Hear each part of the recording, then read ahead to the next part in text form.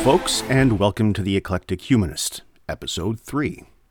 The theme I'll be addressing today is the Confucian notion of moral charisma. This may sound like a strange idea, so it'll probably need some explanation. The basic notion is this.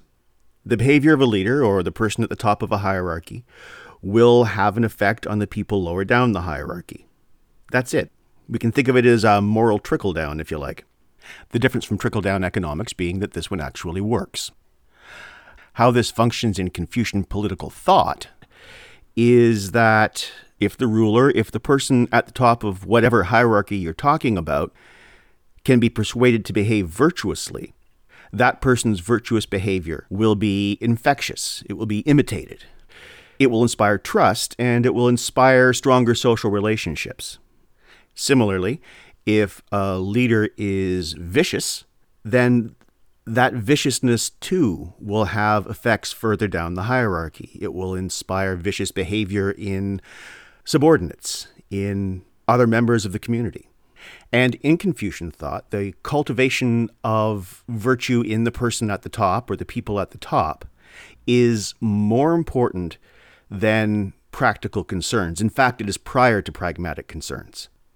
This may seem a little different from how modern North Americans do things, where our priority usually comes down to the economy, and other activities, other commitments usually have to be justified in terms of the economy. So the economy, economic concerns, these are the dominant discourse in most modern politics, I think. But as I said, in Confucian politics, or in Confucian political theory, the dominant discourse, ideally, is virtue and the cultivation of virtue. Last episode, I spent a fair bit of time talking about Mencius, my favorite Confucian thinker. The book that records Mencius's thought actually begins with a discussion of the importance of cultivating virtue in the leader, or in the ruler, or in the sovereign, or whichever word you want to use. There are also several passages in Confucius's Analects that address this idea.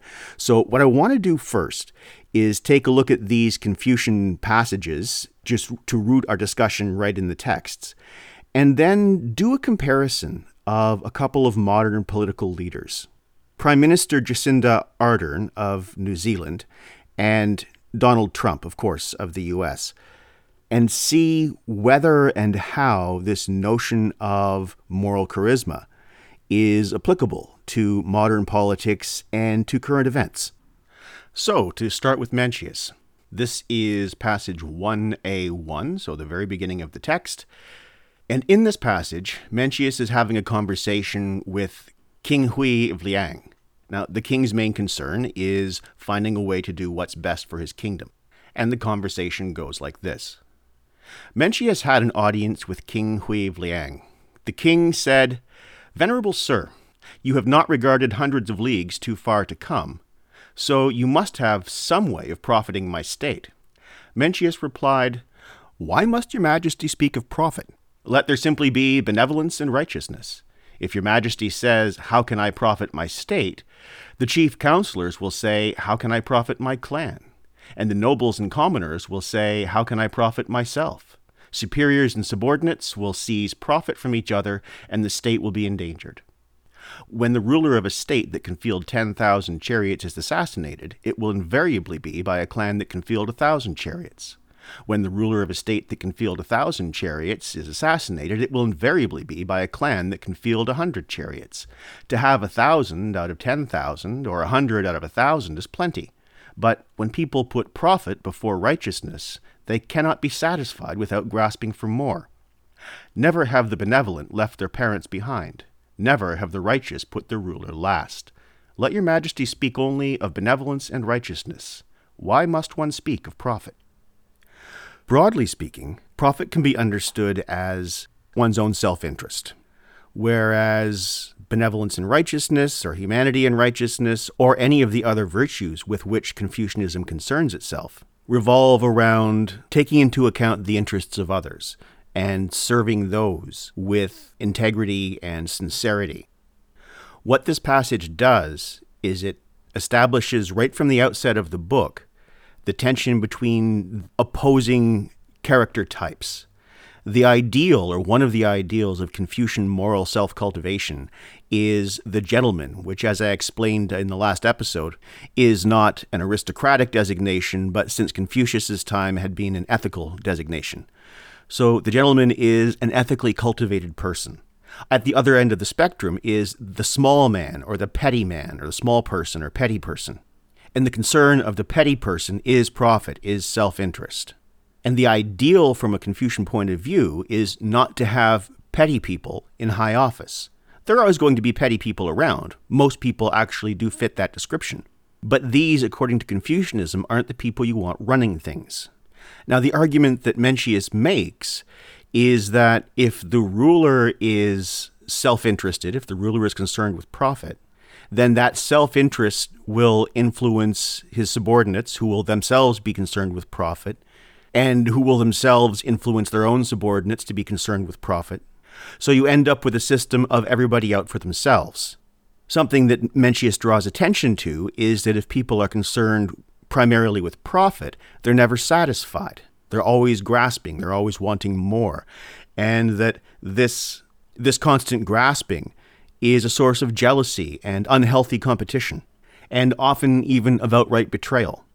Whereas if people were concerned with benevolence and righteousness, then their ethical focus is not going to be on themselves, but on others, and not on benefit, but on service. And it's exactly that focus on service that Confucianism wants to instill in people in high office. But of course, this is just a single passage. Let's take a look now at a couple of short pieces from the Analects. Here are a few passages from Book 4. These are chapters 12, 14, and 16. So this is Book 4, Chapter 12. The Master said, "If one acts with a view to profit, there will be much resentment." Chapter 14 goes like this. The Master said, "One is not worried about not holding position. One is worried about how one may fit oneself for appointment. One is not worried that nobody knows one.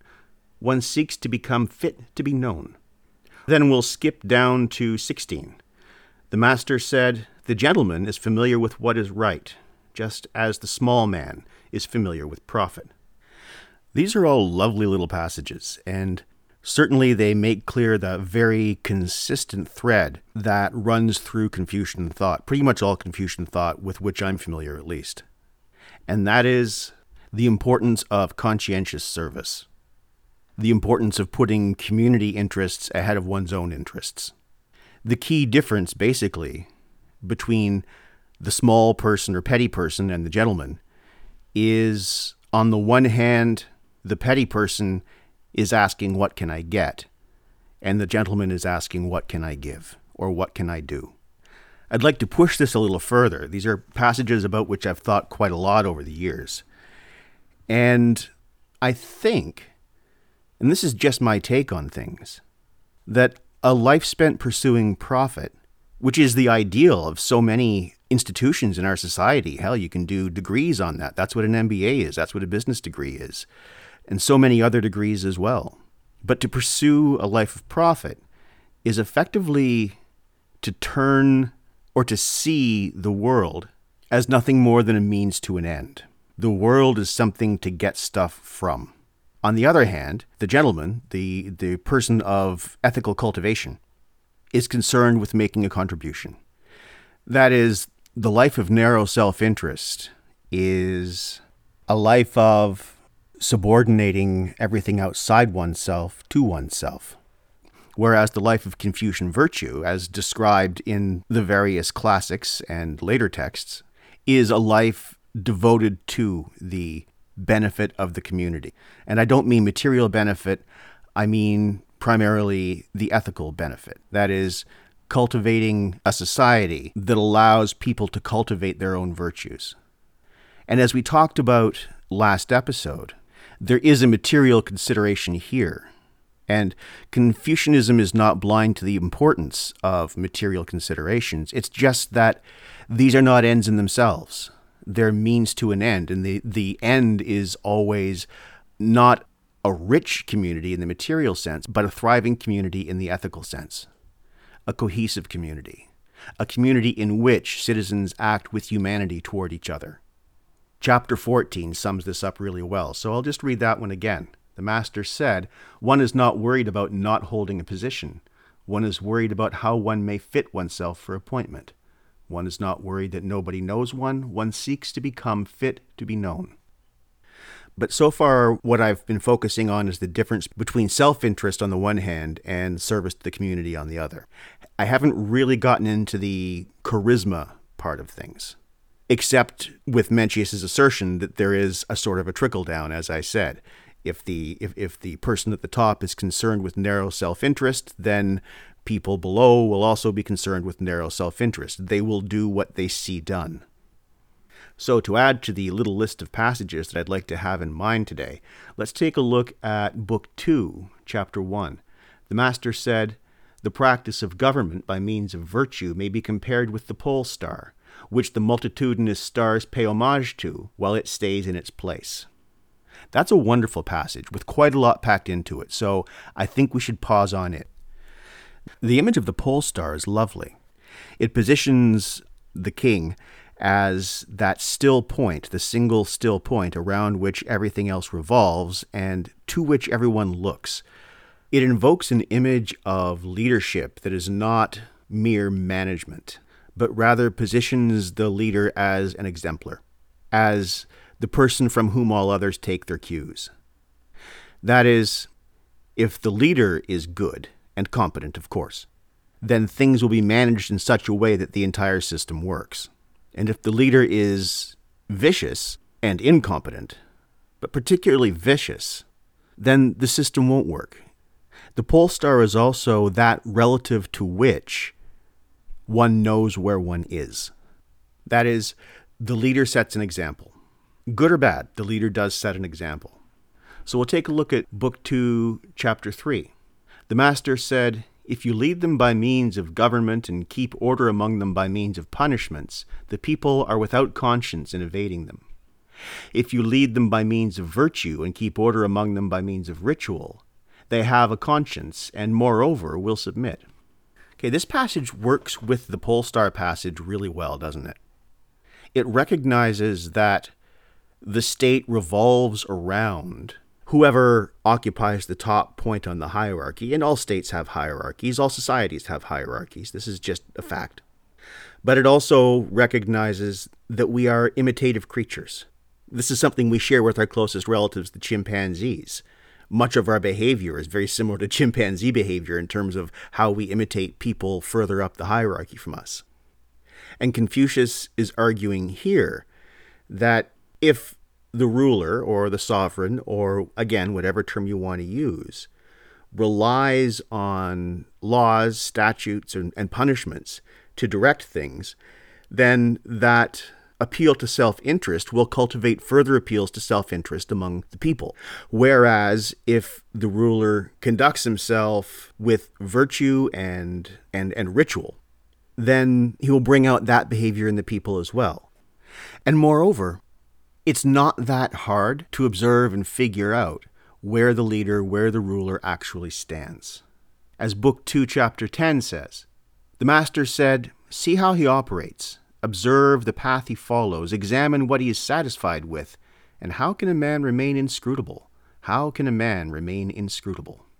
I'll certainly be referring to this passage later on. But the notion here is if you watch what a person does, you have a pretty good idea about who they are. We reveal ourselves in action, that's all. We reveal ourselves with the company we keep. We reveal ourselves in the kinds of things that make us happy. We reveal ourselves in our actions and in our approvals. And these say more about us than our words. And as long as we're speaking about actions or conduct, let's take a quick look at one more passage. This is Book 13, Chapter 26. The Master said, "The gentleman is dignified but not arrogant. The small man is arrogant but not dignified." On that note, let's compare leaders. I'd like to begin with Prime Minister Ardern, and I'll be discussing her in relation to two major episodes. The first is the mass shooting in March of 2019 at the mosque in Christchurch that killed 50 people.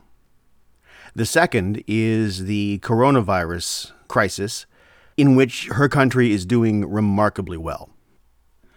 So first, the shooting. On March 15th, 2019, a white supremacist terrorist named Brenton Tarrant, using multiple firearms, opened fire on a crowd of people praying at a mosque in Christchurch, New Zealand. 51 people died.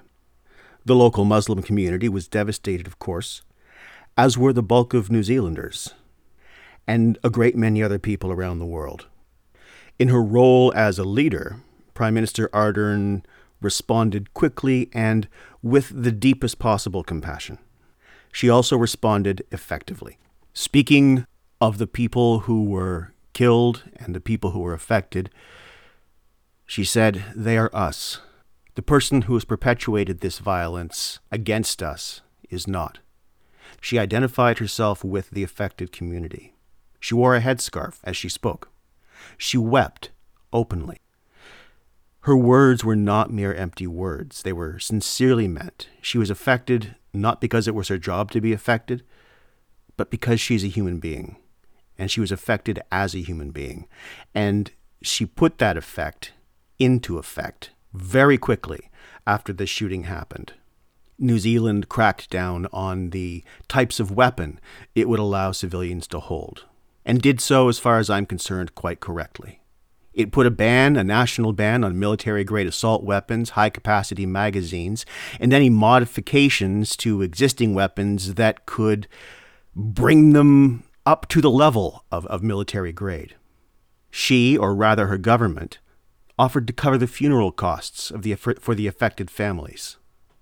And as pointed out in the line that I just read, she identified the affected community as part of us, part of the community of her country, of the country that she had been elected to lead.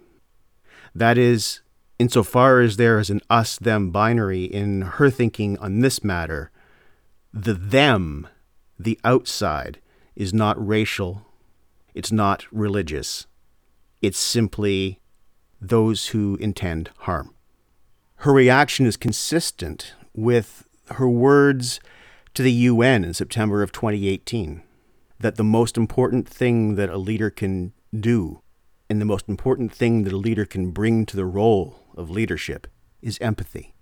Prime Minister Ardern, in showing her empathy, demonstrated genuine human and ethical strength. She demonstrated the Confucian virtue of humanity.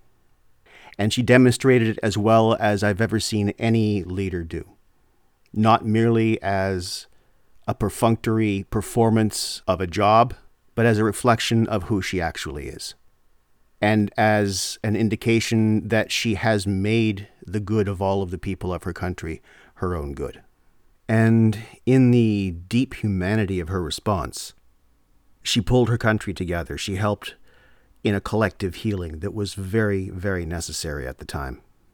She let them know not just that she, as one of them, was traumatized by the events, but that she, as their representative, would do everything she could to make sure it wouldn't happen again. And in grieving publicly, she made it okay to grieve. In weeping publicly, she made it okay to weep. She didn't resort to empty, chest-pounding threats, the caricature that many of us have gotten so used to. But she actually responded as a full human being. And she let the people of New Zealand know that to respond to terror, to respond to horror, to respond to trauma as a full human being is good, is often necessary, and is a worthy response to trauma, to pain, to horror. We're allowed to be horrified. We're allowed to admit that we're horrified. And Prime Minister Ardern did that, and yet still acted, and still united her country to act for their collective good, and for both the protection and the healing of those most directly affected. And as you can tell, my admiration for her character is virtually boundless. And this role of of uniting her country at a time of need is exactly the kind of moral charisma that the Confucian leader ideally exemplifies. But of course, Jacinda Ardern is not the only world leader who figures into the story. Investigators found after the shooting that Tarrant had posted a 74-page manifesto online. In this manifesto, he expresses his admiration for one Donald Trump as a symbol of renewed white identity and common purpose. So, moral charisma can lift us up and help us to be our best, or it can give us permission to be our worst. But that was 2019. This is 2020. And for New Zealand, as well as much of the rest of the world, one of the big stories for 2020 is, of course, coronavirus and the COVID-19 lockdowns. And while Prime Minister Ardern's government arguably didn't respond as quickly as they could have at first, I've read that criticism at least, when they responded with great commitment, with great thoroughness, and with profound compassion. And again, Ms. Ardern has been the personification, has been the voice of that compassion, has been the focal point of leadership, which is exactly what her function as Prime Minister is to be.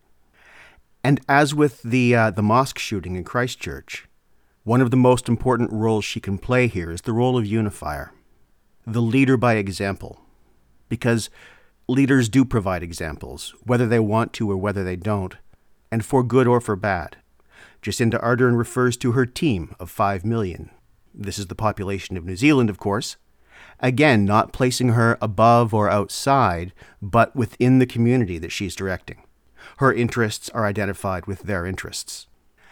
At the practical level, her government has put a ban on price gouging, has prohibited the increase of rent, and prohibited evictions for the duration of the crisis, making sure that people will not be made destitute or homeless as her country comes to grip with this pandemic.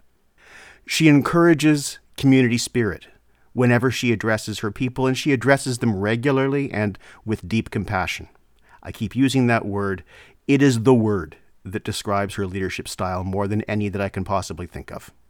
She encourages people to check on their neighbors, never to forget that they're in community even if they have to be apart from each other, or had to be apart from each other. Because as I record this, New Zealand is opening up again. They have no current infections and haven't had for some weeks. But to go back to the earlier days when people were uncertain and scared about their livelihoods and their loved ones, she began making regular addresses, some of these from her own home. And these were not highly produced propagandistic affairs. It was simply a person speaking to people. If you want a good example, take a look at her live Facebook feed from March 25th. She's just finished putting her child to bed and addresses the nation on her live feed, answers their questions that come in on her feed in real time, addresses people by their first names. Again, not making a distinction between her office and her humanity because they seem to be the same. She does not assert power over her citizens. She speaks to them as one of them and helps them come together at a time when they must physically be apart, or at a time when they had to physically be apart. Because, of course, New Zealand did an excellent job handling this, and now they are able to actually open their country back up again, when countries who have done less well, including the one in which I live, have not yet reached that point. If I can pick one comparator, one thing that Ardern's addresses to her people remind me of, it's FDR's fireside chats from the depths of the Depression, when he did his best to bring together a country that was at the time also afraid and divided and in many cases angry and desperate and needed a leader. Jacinda Ardern is doing that. She is that kind of leader. And I don't think the comparison is an exaggeration. But as long as we're talking in the context of Confucian political thought, and given the attention I paid earlier in this episode to the contrast between virtue and profit, the contrast between humanity and righteousness on the one hand and profit on the other, between the ethically cultivated person and the petty person, it's also worth pointing out that Ardern put the well-being of her people above their economic concerns. Because, of course, the economy is not a thing. It's a system of relationships, and it can only have meaning in a human context. It is only one facet of how human beings relate to each other. No single person can ever be reduced to merely an economic actor. To do so, to attempt to do so, would be an affront to human dignity. And Ms. Ardern has done her best to safeguard not only the well-being, but the dignity of the people of New Zealand.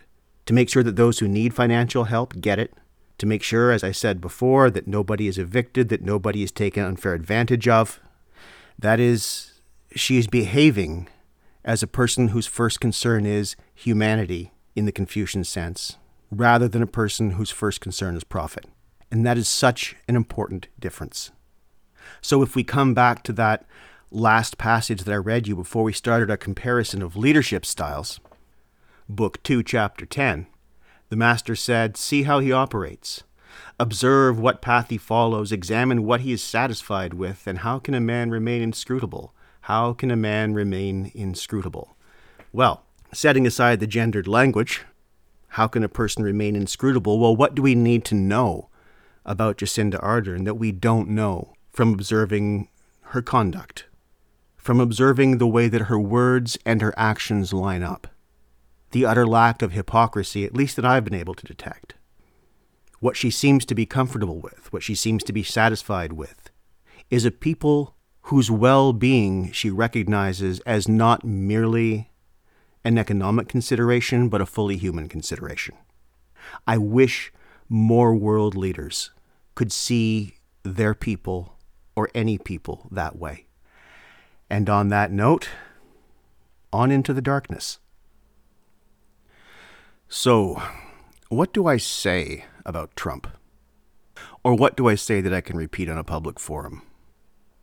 Because this podcast is largely concerned with social or political or current events, his name will be coming up a lot. In this context, I'll try to confine my comments to things that are relevant to the question we're actually looking at, the question of moral charisma, and the comparison of Trump's performance with that of Prime Minister Ardern. So, to keep things reasonably comparable, today I'll be referring to Trump's responses to mass shootings in the United States, of which there are many, and I will not be laying that at his feet. The problem existed before him, the problem will exist after him, so I'm not going to be one of these people who simply blames everything that's wrong with the United States on Trump. He may deserve a lot of blame, but he doesn't deserve the blame for everything. But as I say, I will be commenting on his responses to things that have happened while he's in office. I'll also be referring to his response to the coronavirus, as this is a point of direct comparison between Trump and Prime Minister Ardern.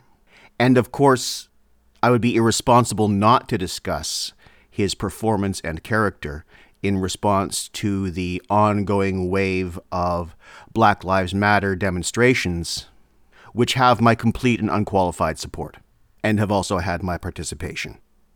So, to start, let's just broadly consider Trump's responses to the numerous mass shootings that have happened since he came into office.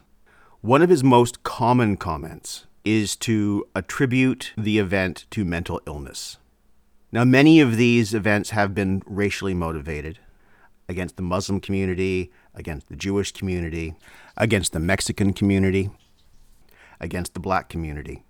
But Trump's most consistent note when he is talking publicly is to blame these on mental illness. By doing so, he accomplishes two things. One, he sidesteps the question of domestic terrorism, which many of these quite legitimately are, and which Jacinda Ardern recognizes. And he also effectively criminalizes mental illness. So he distorts the discourse. And he is not the only one. This happens very often in the right-wing media. Because, of course, the domestic terrorists who do the shooting are virtually, to a man and its men, aligned with the political right, with the far political right. And I need to emphasize far political right because I don't want to vilify everybody whose views are a little further right than my own, which are pretty radically left in most cases. Okay, well, maybe not radically left, but pretty damn far to the left in any case. Another note that Trump tends to hit, and this is a good note, he did it after the Parkland shootings, he did it after the Dayton shootings, and granted, he got Dayton confused with Toledo, which in itself may bespeak some lack of sincerity on his part, and he was justly criticized for it. But he gives lip service to the idea that there should be better gun control. Specifically, he specifies that there should be better gun control relative to mentally unstable people getting their hands on weapons. And fine, this makes sense. Crazy people shouldn't have guns. I don't think nearly as many people should have guns as actually do. The point is, where Trump is concerned, he has at least some of the right words, but he's done sweet fuck all with them.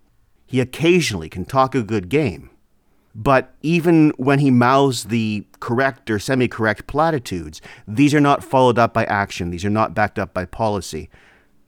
When Jacinda Ardern said what she needed to do, she fucking well did it. That is what a person of integrity does.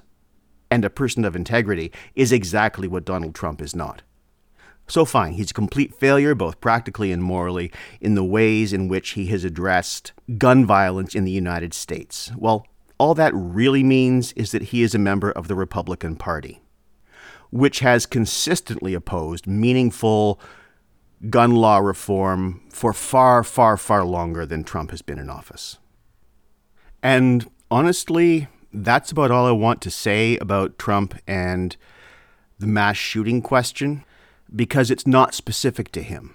It's endemic to American society, and the lines dividing those who are proposing an actual solution to the problem and those who are accepting or endorsing the status quo falls almost precisely along party lines. This is not merely a Trump issue. So what can we say about Donald Trump specifically in the context of moral charisma and the comparison with Prime Minister Ardern? Well, let's start with her favorite word, empathy. And I might simply ask, how much empathy have you seen from Donald Trump or from his administration? But what word can we most associate with his administration, or even before his administration, his campaign for the presidency? Well, if you look at the spike documented by the FBI in hate crimes in the U.S. since 2016, then I would say that word is hate. A report issued by the FBI in late 2018 reports that hate crimes showed increases consecutively in 2016, 2017, and 2018. So effectively from when Trump's campaign rolled into high gear to the publication of the report.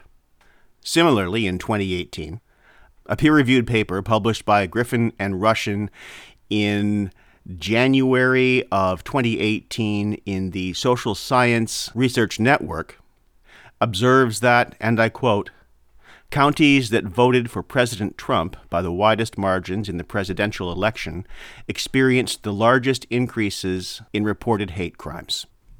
That is, Trump appeals to the worst in the American character, and I would say the worst in the human character. It's been noted over and over and over again that he relies not on the politics of unity, but on the politics of division. He relies on pitting constituencies against each other. And remember always that division is weakness.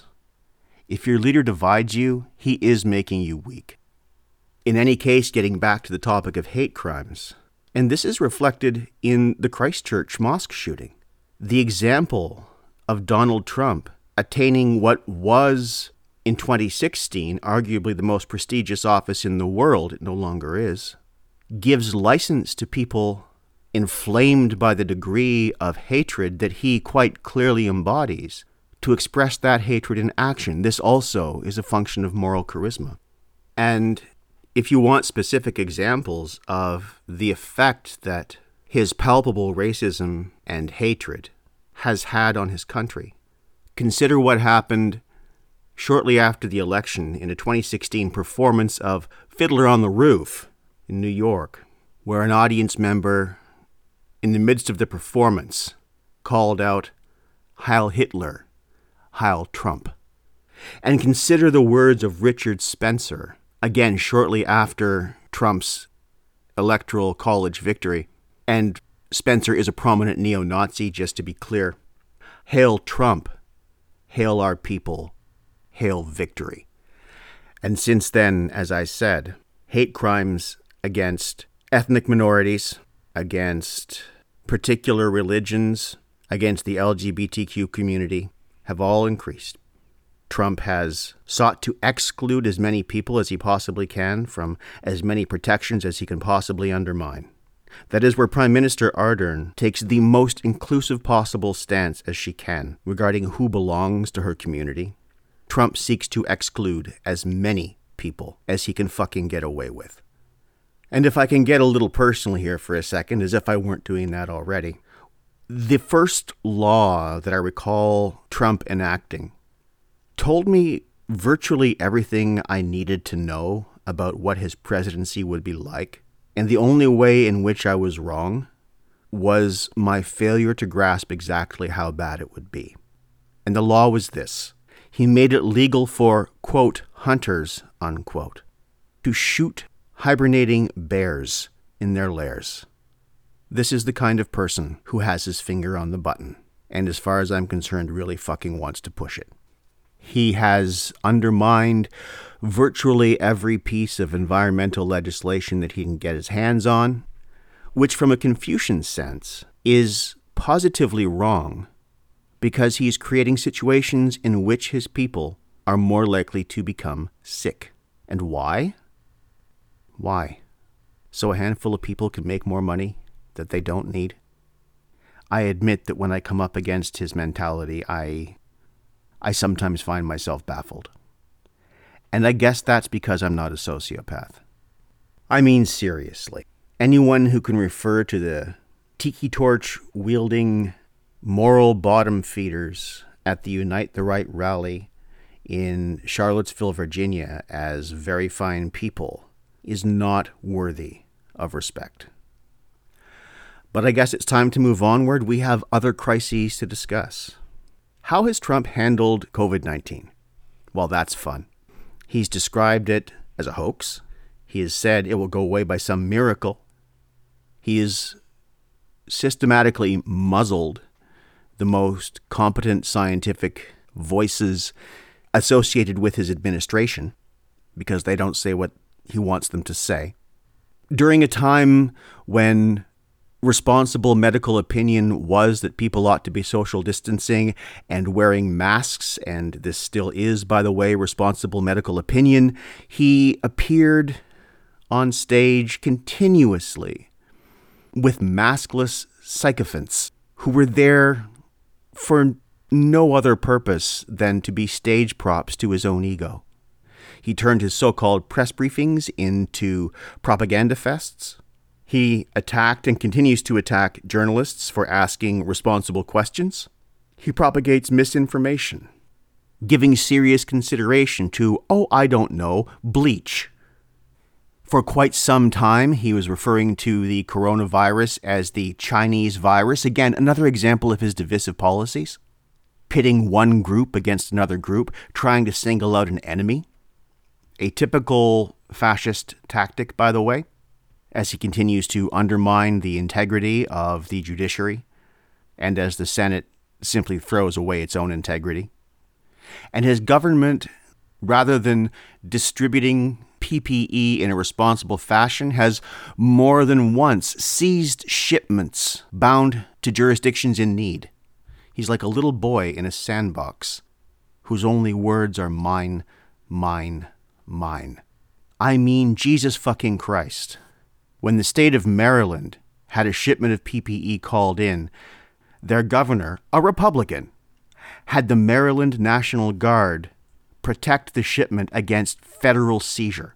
So to be clear, I'm not attacking all Republicans. Some of the Republican governors are doing a good job on this. They're being responsible citizens. Donald Trump and his administration are not. Many of the red governors are not, but some of them are. Some of them are doing their best. That deserves respect and recognition. But as far as Trump is concerned, well, let's see. Let's maybe talk about some numbers. As I said, New Zealand, a country of 5 million, is now virus-free. And when I say virus-free, I mean prior to actually making that announcement, they conducted 40,000 tests among the general population and found not a single positive result.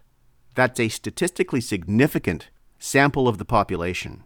And to all appearances, they are clean. But okay, how many people in New Zealand have died? The answer is 22. As of this recording, about 114,000 people have died in the United States. Plus or minus, probably plus. But the United States is a much bigger country than New Zealand. They're a country of roughly 370 million people, so fine. Let's make the numbers match up. If you adjust the 22 deaths from a population of about 5 million in New Zealand to a population of about 370 million in the US, you end up with 1,628.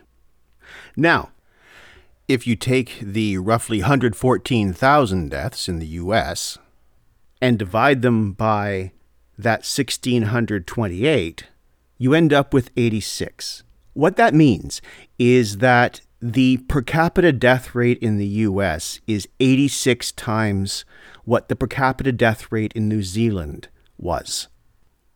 Now, let's be honest. If New Zealand had a population comparable to the US, they would have a higher proportional casualty rate. The denser your population, the harder a disease is to control. This is epidemiology 101. The difference is the leadership style, though. Even if New Zealand would have had a higher casualty rate, they would have had nowhere near the casualty rate that the US has, for the simple reason that their leader took the crisis seriously and embodied the values that she hoped her citizens would embody. And they did. And because of these policies, to put it in competitive terms, they won. Trump does not lead by example, even when his medical experts are saying wearing a mask is a good idea, he refuses to wear one. I mean, shit. The other day he visited a Puritan factory in the vicinity of Bangor, Maine. The factory makes nasal swabs for coronavirus testing. Trump didn't wear a mask to the fucking factory. So the management decided, because the risk of contamination was sufficiently high, that they would have to scrap the entire day's production.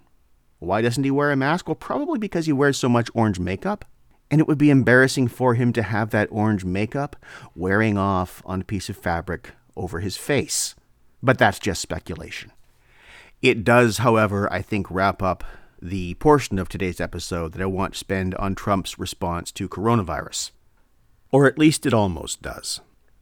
Because I am comparing him to Jacinda Ardern and her response, her very caring response in looking out for the well-being of her people, in placing their well-being, in placing their human dignity above their economic function. And here, Ardern and Trump are at completely opposite ends of the spectrum.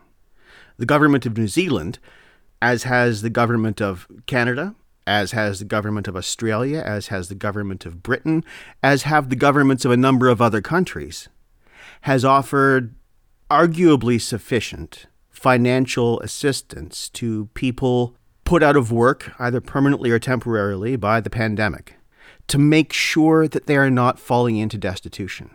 Of all of the so-called developed countries in the world, no country has offered less than the US to their working population. Now, this is no surprise.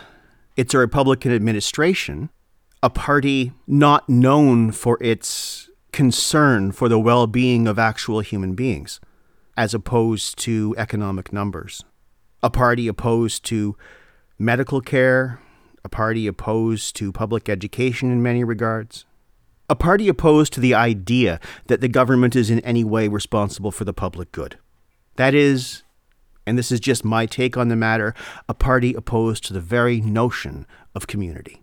So under the Republicans, American workers are, quite frankly, being screwed. They've been put in a position, and here's where I have some sympathy with the demonstrations to end the lockdowns, which is the way I was going to phase into my discussion of Black Lives Matter. American workers, because they're not being given sufficient support in the richest fucking country in the world during a 100-year pandemic to keep a fucking roof over their heads, are in a position of either going homeless or going to disease-ridden workplaces where even if they themselves are not endangered, their senior and immune-compromised family members and community members will be. That policy is, I am convinced, deliberate, because opening the economy is demonstrably more important to the Republican Party than the well-being of the people whom it's their goddamn job to represent. And yet they've spun things in such a way as to suppose that the lockdowns are the problem and not their cynical manipulation of people's livelihoods and well-beings. So when angry people assemble in state capitals demanding that the state be opened up, some of their demands are frivolous. I don't care if you want a hamburger. I don't care if you want a haircut. But I do care that you want to work. And I do care that you are afraid that your family is going to be made destitute because your government cares more about the people who have bought and paid for your representatives than it does for the people it is supposed to represent. On that note, I think I need to phase into Black Lives Matter and Donald Trump's reaction, his ongoing reaction to that. Of course, if you want a summary or background of what's going on in the Black Lives Matter movement, these are available online all over the place. I did address the matter in my last episode, but I'm not an authority. Investigate this for yourselves. What I'm concerned with here is simply how Trump is responding, rather reacting to the situation. To sum up his response, if you can call it that, he had the following thing to say to state governors regarding their treatment of the demonstrators who, and again, as I said last episode, have far and away been, for the most part, peaceful, as opposed to the profoundly violent response that the police have shown. Trump has this to say to the governors: you have to dominate or you'll look like a bunch of jerks. And his notion of domination is really, really important here. This is the leader of a country, the elected leader of a country, speaking about how to treat his citizens. And the word that comes to his mind is dominate. He is concerned not with representation, but with domination. Compare this to Jacinda Ardern's response to the shooting at the Christchurch Mosque, to the individuals contacting her on her live feed, scared, confused, simply looking for guidance, which she provided, honestly, humbly, and from the heart. To dominate, you can't be a part of a thing. You have to be separate from it and above it. This indicates how Trump sees government. It is not representation. It is domination. These two things are mutually exclusive. They can never fit together. If your notion of how to treat your citizens is that you need to dominate them, you are not fit to represent them. But it's worse. Trump, of course, as is all over the news these days, so I don't need to go into it. He wants the military called in. He's called in people from the Department of Justice. He's had faceless, paramilitary units, figures, without identification, without insignia, patrolling the Capitol, standing guard around the Lincoln Monument, with no accountability because no formal identity. But this question of domination is not how he refers to all of his citizens. This is how he refers to his citizens who are not white. Because, of course, and this is the other side of the discourse, those demonstrators, those anti-lockdown demonstrators, with whom I actually, as I said, do have some sympathy because Trump's administration has placed them in a morally impossible position, and many of them are simply not educated enough to see through his bullshit. But when these white protesters, these armed white protesters came to, for example, the legislature in Michigan with fucking guns, Trump's words to the Michigan government were, make a deal. So, armed demonstrators, armed white demonstrators, are to be made a deal with, and unarmed demonstrators who historically, for generations, have been the object of what I can only call police terror, are to be dominated. This is Donald Trump's vision for the United States and his vision for humanity. And this brings us around, once again, to that passage from Confucius. Book 2, Chapter 10. The Master said, "See how he operates. Observe what path he follows. Examine what he is satisfied with.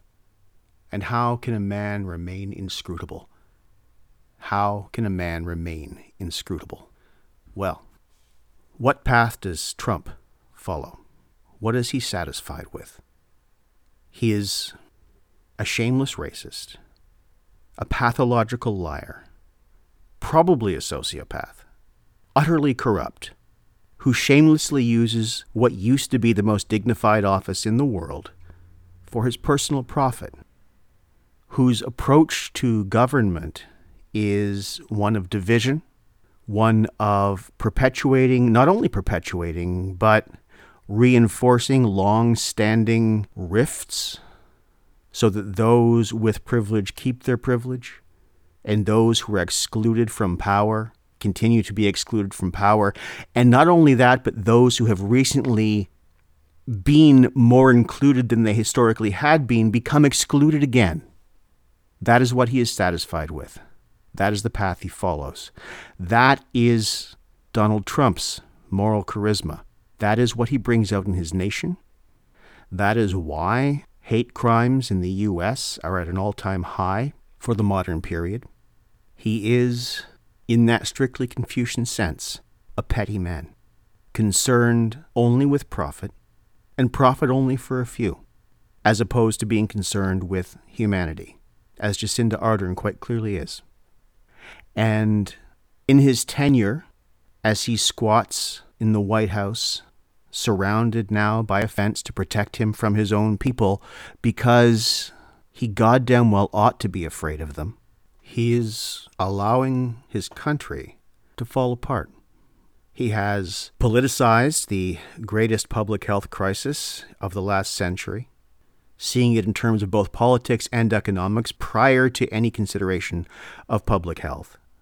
His response to his own people being oppressed by a systemically racist police force or a systemically racist constellation of police forces is simply to reinforce the barricades. In a Confucian sense, he is an utter failure. He is dishonest. He is hypocritical. His words and his deeds do not add up. His concern is exclusively with profit and exclusively for a few, with no regard for the dignity of the human beings, of the 370 million human beings for whom he is responsible. I'm trying to think of a graceful way to sign off here, and for the life of me, I can't. There is no ethical system in the world with which I am familiar, by which I can judge Donald Trump favorably.